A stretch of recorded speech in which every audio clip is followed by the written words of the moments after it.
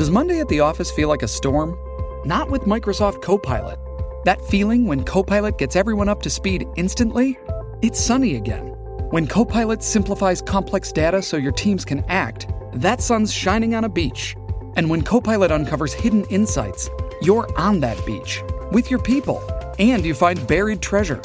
That's Microsoft Copilot. Learn more at Microsoft.com/AI for all. Grey's Anatomy, the most iconic binge-worthy drama, is back, along with answers to the biggest cliffhangers. Will Teddy survive? Will Joe and Link finally find happiness together? Meredith returns along with fan faves like Arizona. You can now stream every episode of Grey's ever on Hulu, and new episodes next day. Watch new episodes of Grey's Anatomy Thursdays at 9/8 Central on ABC and stream on Hulu.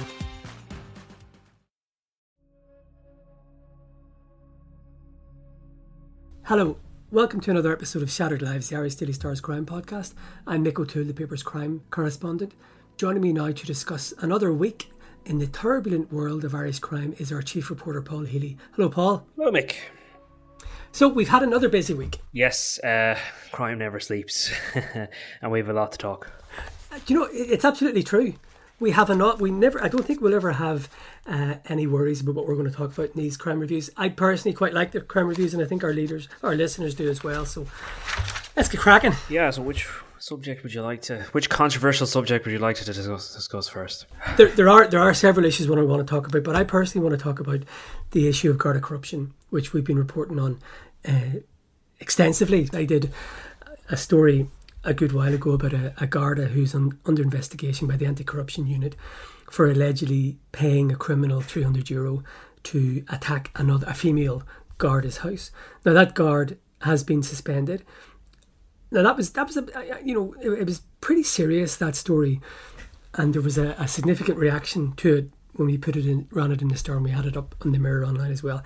But earlier this week, I did another story on a separate issue, but it is a Garda anti-corruption unit investigation. So the anti-corruption unit, as the title says, it goes after allegations of corruption within the Garda Síochána. It was set up in mid-2021. Joanna O'Leary is the Garda Chief Superintendent in charge of it, and then and the oversight is by Garda Assistant Commissioner. Now, I learned in the last while or so, when we did the story a few days ago, that we knew that there was a Garda investigation into allegations that some Gardaí in the Dublin area, the DMR as it's called, Dublin Metropolitan Region, in that area, they were suspended in late 2021 as part of a Garda anti-corruption unit investigation into allegations that they were shaking down delivery drivers in the Dublin area. In other words, they were extorting money from them. So, Paul, I remember you did a story that there was a Garda station was searched as part of that operation. Yes, I can recall that, and it's funny how stories exit your brain and they come back in. So when you heard of this development, I had to remind myself of it. But just the central allegation that they were extorting delivery drivers, sums of €50, am I right, at a time? I mean, it just seems so petty, and yet an elaborate scheme between a number of Gardaí. I mean, it's just extraordinary. It's quite, and we'll talk about that in a minute. It is quite staggering. And Gardaí, the reason why I'm talking about this, Gardaí, I know that Gardaí on the front line that Paul and I would both speak to are horrified by this case. One of them described it to me as, sounds like an organised, actually he didn't say sounds like, he said that's an organised crime gang.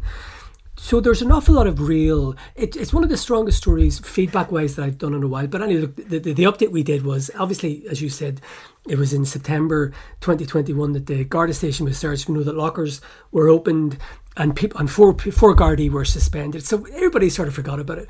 But then I learned in the last while that there have been a number of arrests. We know that one guard was arrested on suspicion of burglary because people are alleged to have gone into a Brazilian person's house, and taken things, so that's burglary. And then another person is alleged to have, or was arrested on suspicion of and questioned about perverting the course of justice, and that's essentially, it was about providing a false alibi. But it's an ongoing investigation, and the Garda Síochána did tell me it's an ongoing investigation, so I think there will probably be further developments. I won't really go down that road, but I just want to talk about the sense of shock that sometimes we do stories and you think they're pretty big, and there's no reaction, but the reaction to that story, it has been pretty sensational. And I have to say, I'm really, really shocked by this, and I think most Gardaí that we would speak to are very shocked by this as well, Paul.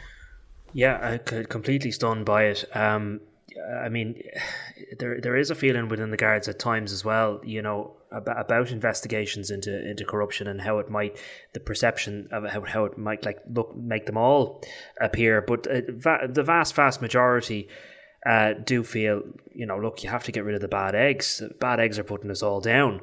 And it's kind of real life line of duty, isn't it? Going after bad cops. And I mean, we're reading more and more stories of it because the establishment of this unit is relatively recent, isn't it?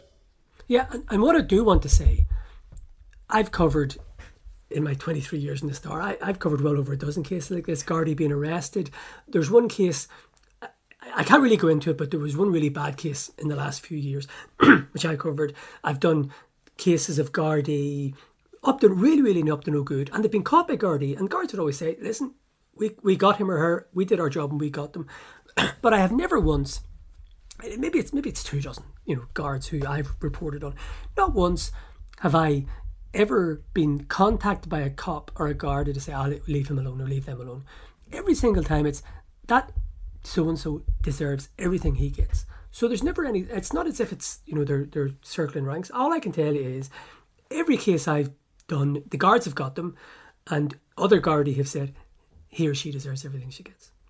But this is a long-running investigation, and I think there's a good way to go. And there will be, the people were arrested, they weren't charged, they were questioned and then released for the files to the DPP. So there will be a file to the Director of Public Prosecution. And it is not impossible that these people involved in this investigation will be charged and face very serious criminal sanction. Are these members suspended currently, Mick? Yes? Yes, we understand. I remember actually your story had this. There were 4 Gardaí suspended. I think there was one, but then you broke the story about 3 others being suspended and another Garda station being searched. So yes, look, these people are suspended, and that guard I did the story about the alleged €300 payment. That guard is also suspended. So I think there's about 70 Gardaí suspended. But I just wanted to talk about that one case because I don't use this word advisedly. I was contacted by a lot of guards after it, and sure Paul was, and it was a seismic reaction to it. They were genuinely horrified by the details we had in the Star about it. So look, it's an on-running thing. So I just wanted to talk about that, and I also wanted to say that the guards are going after these. It's the guards who go after these suspects, and it's people in other parts of Garda Síochána are horrified to it. Anyway, we might talk next about the really sad case of Josh Dunn. Yes, well, Josh Dunn lost his life in 2020 in an incident in East Wall. He was stabbed to death, and there was an individual that went on trial, George Gonzaga Vento, for his murder, but he was acquitted of murder. Other individuals have since been before the courts in relation to the theft of a bike that led to this incident and have been convicted in relation to that. It was an incident that drew headlines over the course of the past 2 years, the pandemic, and the family very much have been quite media friendly, and I have a good relationship with Josh's mother, Diane. And she's a grieving mother, and she's trying to remember Josh every day. And there's been a memorial cup in his honour. He's from Ballymun, and there is a wonderful tribute to him up there in Coolty Green. There's a bench with his name on it and flowers, and it's very well tended to by the community and by Josh's family. And so it's important. It's been important for Diane the whole way through. For her to have her son remembered, that's the most important thing. But a development that happened this week that it's very sad, but it's something Diane wanted to highlight, and something she initially highlighted on her social media because she has kept people updated because this case has affected so many people. But she asked for the clothes that Josh was wearing back from the guards, and now that these other individuals have been convicted in the courts and the other matter has been dealt with, the guards have no evidential reason to hold on to this stuff anymore. So Diane received a box containing the last clothes that Josh was wearing on the day that he was killed. Now she told me that she hasn't brought herself to be able to open that yet. She just has. She says she will, but she just currently can't bring herself to look at those clothes. It's obviously very sad and very tragic for her, but it's I suppose it highlights, the impact of crime, even after all this time, that it's still having the raw impact. But for Diane, it's important for her, as she said, to have that one last piece of Josh back in her life. Even as she says at the moment, she's not able to bring herself to open it. Just to have the last thing that he had on him back in her possession was very important to her. And that's something most people very rarely think about. A murder victim, his or her final clothes being given back to the family. But that does happen. But it just goes to show you that there are so many layers to a family's grief, and clothes. That's obviously a very visceral link for any family. I'll correct myself. I said that the incident happened in 2020. It actually happened on the 26th of January 2021. Yeah, and I think let's give a wee bit of context in this, because I think this is important. So there was a theft of a bike belonging to, I think it was another Brazilian delivery driver. Mr. Bento was, and he got involved in it, and there was a confrontation with someone that they believed had stolen the bike. But that wasn't Josh, and it's really important to say this. Essentially, Josh was with his pals. He definitely played for Bohemians under 16. I think, did he play for St. Kevin's as well? Yeah, so he's a very talented footballer. And what I remember at the time, he and his buddies essentially were in the wrong place at the wrong time. And the person who was effectively a fight with two Brazilians said, "Back me up here." And that's just literally a second changes somebody's life and ends somebody's life. But Josh wasn't involved in criminality himself at all. He wasn't, and it's very worthwhile pointing that out. And what this came out in the most recent trial of Gavin Dooner, who got a 2-year sentence for stealing the bike of the delivery driver. A fact that came out of it. This was very important to Josh's family. Judge Martin Nolan was told by a barrister in the case that Josh had no connection, good, bad or indifferent, with any of the parties that had been in the area for legitimate business. So he was effectively vindicated in the courts, and that was very important to Josh's family, that it was stated that he was just an innocent teenager, 16-year-old boy whose life was sadly taken in this incident, but he was not involved in the theft of the bike or any criminality whatsoever, and sadly, tragically, he lost his life in this terrible incident. And just in relation to Mr. Bento, as you say, he was charged with murder. He was found not guilty. He was acquitted, and I think his evidence was not in relation to Josh, but in relation to the earlier fight, shall we say. He did fear for his life, and that was, he acted in a certain way to defend himself, and the jury we don't know what juries decide, but the jury sided with made that. A certain decision. Yes. Effectively the jury did decide with him. Yeah, so tragic case. Yes, and he's no longer living in the jurisdiction now. I believe he's back in Brazil. Yeah, no winners in this at all. We might move on to talk about a story I had in the Star today about a case of a man called Paul Wells, and it's just really, maybe it's indicative of how stories arrive. I'll talk about this. I was talking to someone about the story I had a few days ago about the Garda arrested over the shakedown of the Brazilians, and I was talking about it, and that person was quite, and basically had very strong views about the whole investigation, and he thought it was horrendous what was happening to the alleged victims, and it's just one of the things in journalism. I said, any other crack? Not really. And then they said, well, there were a couple of firearms found in Finglas last week, and that just perked up my ears, because whenever I hear this, I thought, is it the Fleishy Gang? We all know about the Fleishy Gang in Finglas. So I started making inquiries, and I established it was in a house that at the time had been owned by a man called Paul Wells, who in 2018 he got a life sentence for the February 2016 murder of a man called Kenneth O'Brien. It was a notorious crime.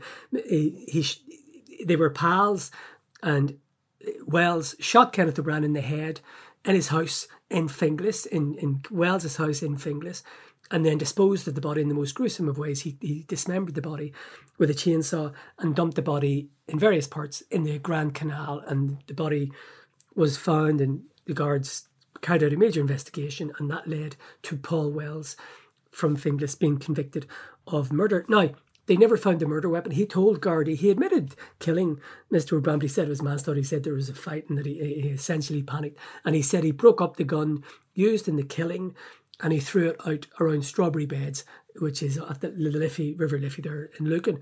So I heard about these, and it turned out, my story in the last couple of days was workmen were working on Wells' old house on St. Patrick's Day. And they were doing work, and they're working on a cavity wall, and they opened the cavity wall or whatever, and they found a machine gun and a revolver, a pistol in the cavity wall. So it's a pretty big story. So the guns, and the guards are satisfied that the people who are in the house now had nothing to do with this. They had no idea. The strong belief in their working theory is that Wells had hidden the guns there before his arrest and before the incident in 2016. So the pistol or the gun, the two guns, they're going to be forensically examined now, and obviously there is a strong suspicion that one of them may be the murder weapons, but it's just incredible. That was the murder was in February 2016, so it was obviously before that because he was arrested quite soon after that. So the guns have been in that cavity wall for maybe 7 or 8 years, and I thought it was really interesting the way happenstance happens all the time. Workmen working in a way. Many times have we come across stories where workmen are doing renovations and they find a skull. On this occasion, they found 2 Soviet era deadly weapons. So they're being examined by the Garda ballistics section in the technical bureau, and we'll see what happens there. But I just thought it was really interesting. Just happenstance of the workmen finding it, and then happenstance of me finding out about the find. Yeah, an extraordinary story. And I mean, the entire story of Paul Wells is in itself a fascinating one, maybe something we'll discuss in greater detail. But I can just recall coming in on the end of that trial.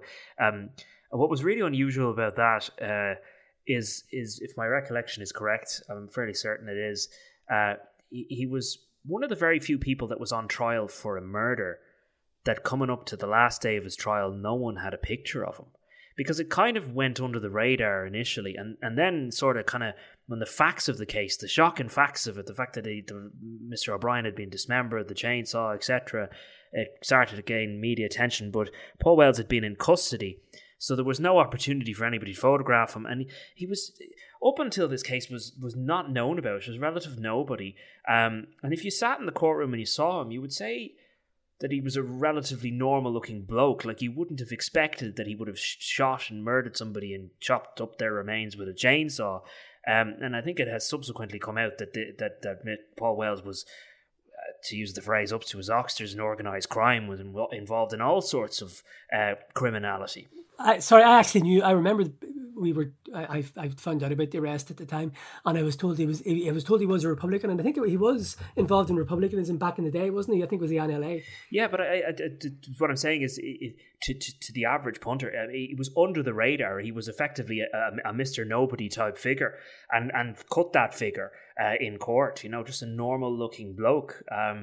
But it was extraordinary to me that no one had a picture of him at that point. But I know that his family effectively turned against him, because even they felt that he was an evil individual, and they wanted nothing to do with him. And I can actually recall that I remember a photograph was handed out to members of the media on that last day. And that was the first time that we received a photograph of Paul Wells, and we were able to show everybody what he looked like. But it was just the whole thing was an extraordinary case. So yeah, another extraordinary development in an already extraordinary story. And you're right about the photograph, because we try and source photographs of people charged with serious crimes, and I spent a very, very long time trying to get a photograph of that one, and I just couldn't find one. But interestingly, the victim, Kenneth O'Brien, that was February 2016, and we knew about the body, and the guards confirmed his identity. But that was one of the first times where the guards released a photograph of the victim. Yeah. It's becoming a more commonplace now, isn't it? Yeah, they are starting to do that now. So shall we move on to the subject of Barbie Kardashian? And just to say on this subject that we're going to just talk about the facts of Barbie Kardashian's incarceration in Limerick Women for Prison.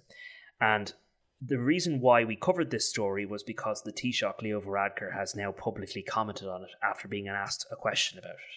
And the Taoiseach indicated, when prompted about this subject, that he would have an issue with a transgender woman who is convicted of a violent offence and who is of a danger to other women being housed in a women's prison. And as a result of that public commentary, we're now following up on that story. And I felt it was important, whatever your opinion is on this very controversial issue, and we're not here to debate that. We felt it was important to highlight, well, what are the exact conditions that Barbie Kardashian is housed in? Because it is an unenviable position for the Irish prison service, certainly, because it's a controversial for many reasons, because Barbie Kardashian is an extremely violent individual, and psychological reports and background done on her shows that she has a violent nature and that she is a danger to women and that she is unrepentant when it comes to her crimes, which is that she threatened to rape and murder and torture her own mother, and she is unrepentant in that sense.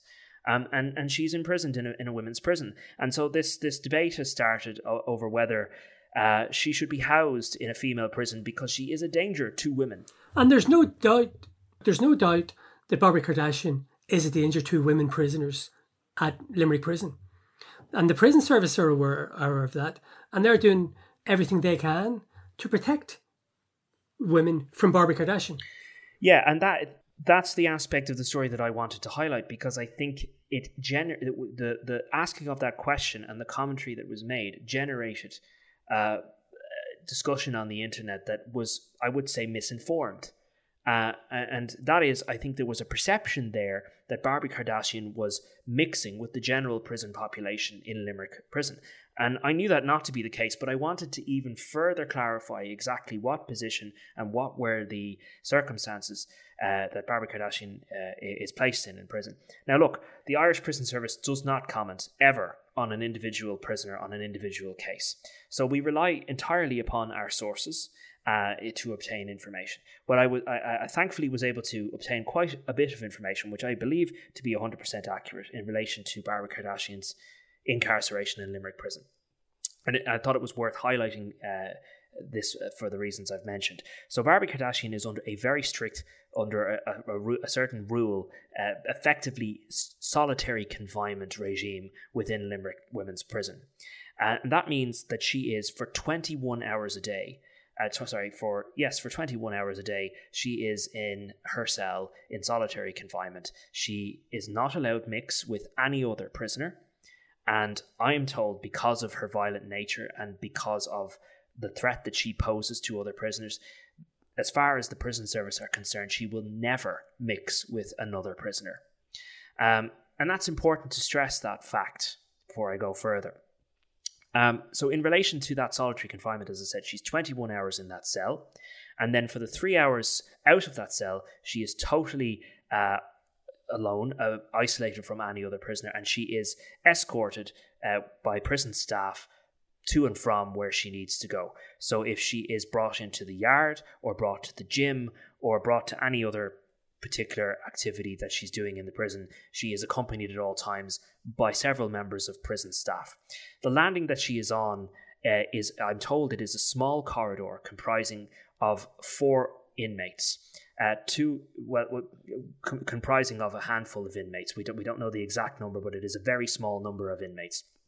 And I understand that Barbie Kardashian and another inmate are transgender, and then there are a number of other inmates that are housed on that particular section of the prison because of the type of nature of the crime that they've committed. So, for example, Karen Harrington, who is a convicted child killer, is housed on that landing. And in her case, she's housed there for her own protection because she's a child killer. She's not going to be popular among the prison population. And there is a perceived threat to her safety were she mixing with the general prison population.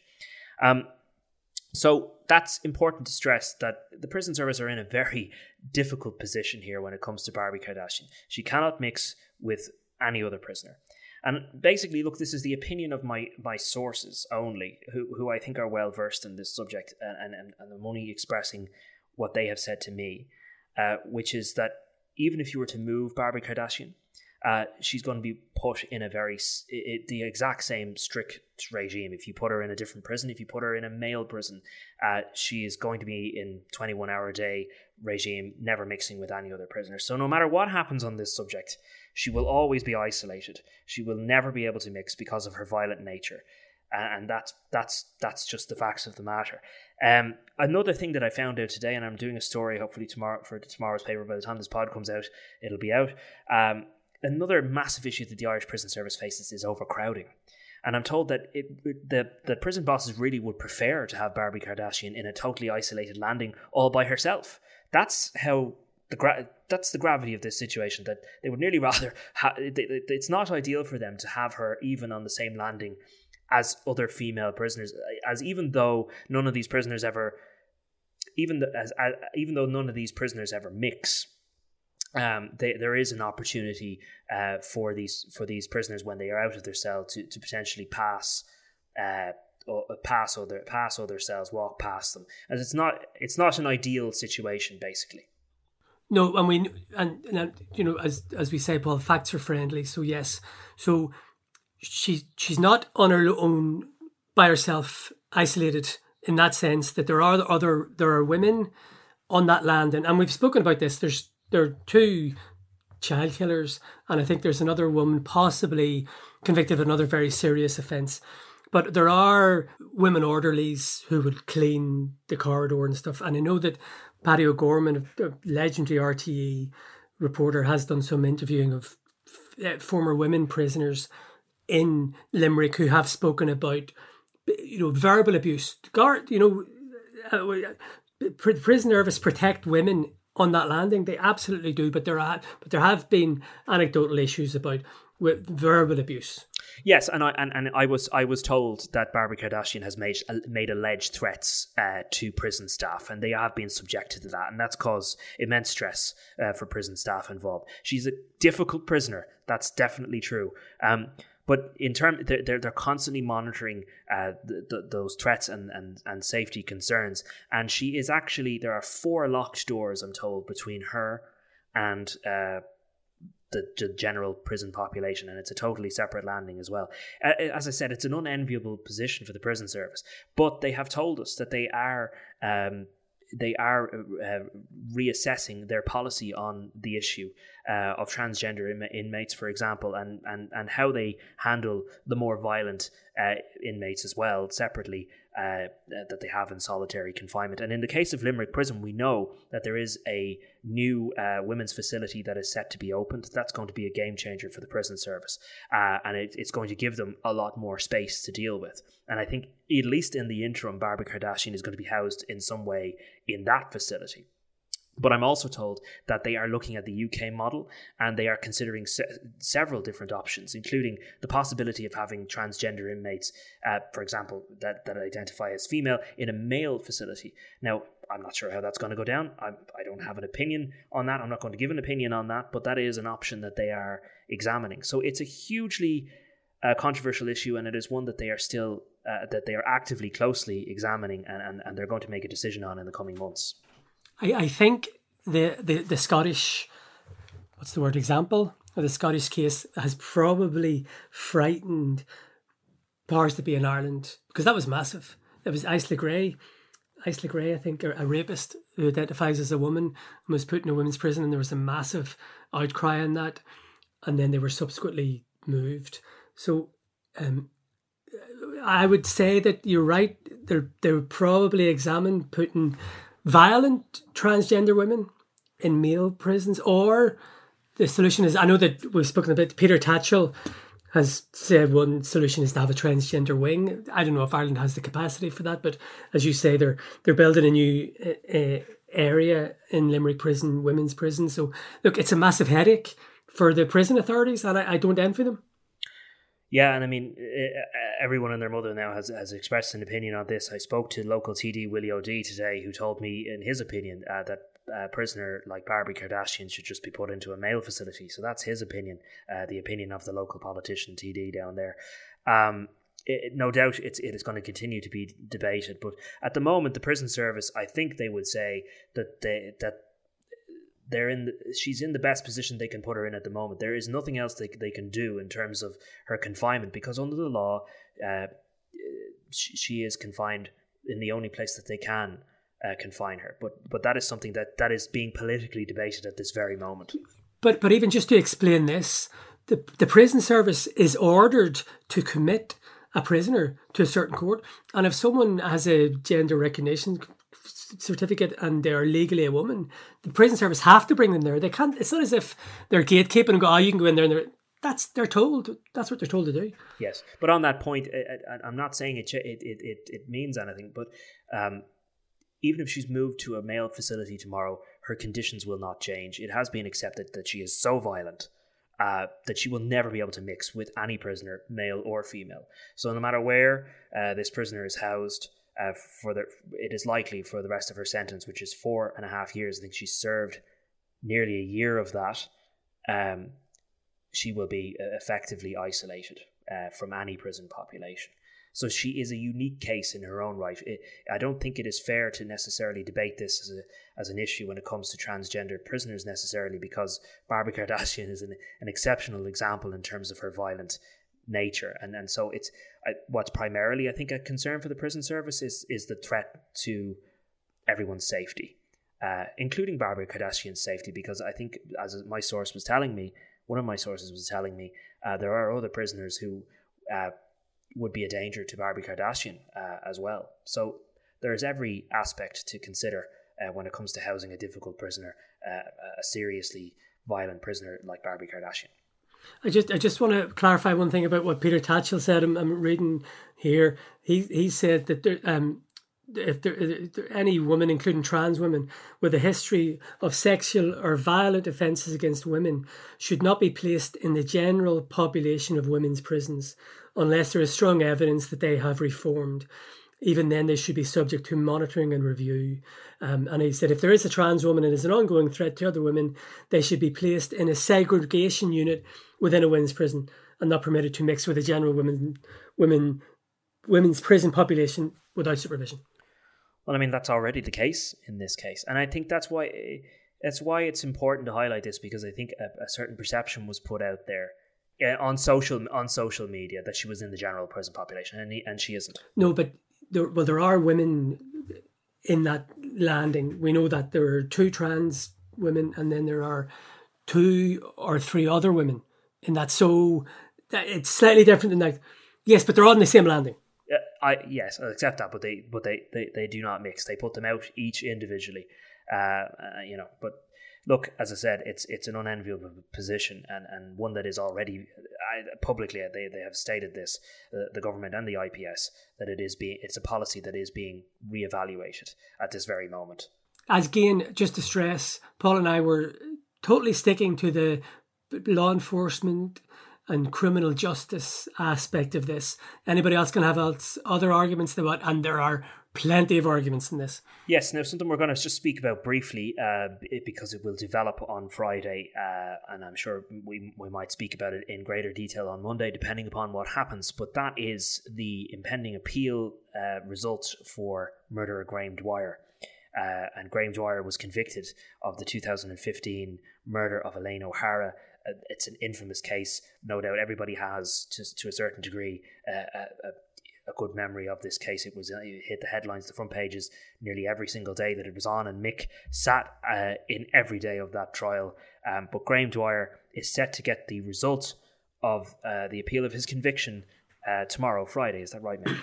Yeah, and the main thrust, there were several points that they made, including one that there was no cause of death found, scientific cause of death found, presented to the jury. So the appeal, one of the arguments of the appeal is, well, how can there be proof she was murdered? And they did talk about, we know that Miss O'Hara had mental health issues, and they raised the issue of suicide. But one of the main points of appeal is that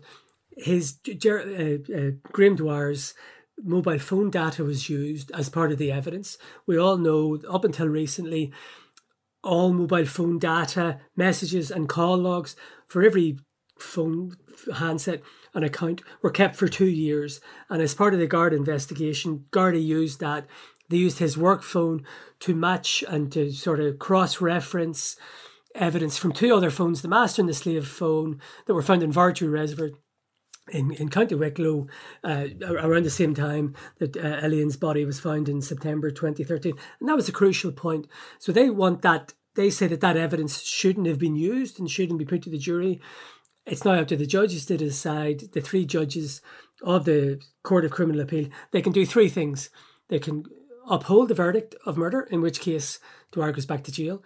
They can quash the murder and order a murder verdict and order a retrial, or they can quash the verdict and say he has to walk. So we'll know soon enough. Yeah, we will, and you can never really predict how these decisions go. And I mean, these judges, these eminent judges, are considering every aspect of the law. Just briefly, we're not really going to discuss it in this pod, but there was this eyebrows raised at a decision made in the Supreme Court in relation to Patrick Quirke and the investigation into him, and it was found that the seizure of certain devices by the Garda was actually illegal, and we've yet to see what the repercussions of that are in relation to his conviction. We'll find out more about that next week. So, you know, you just don't know which way it's going to go. It's up to the judges. We keep saying that, but we don't know what way it's going to go.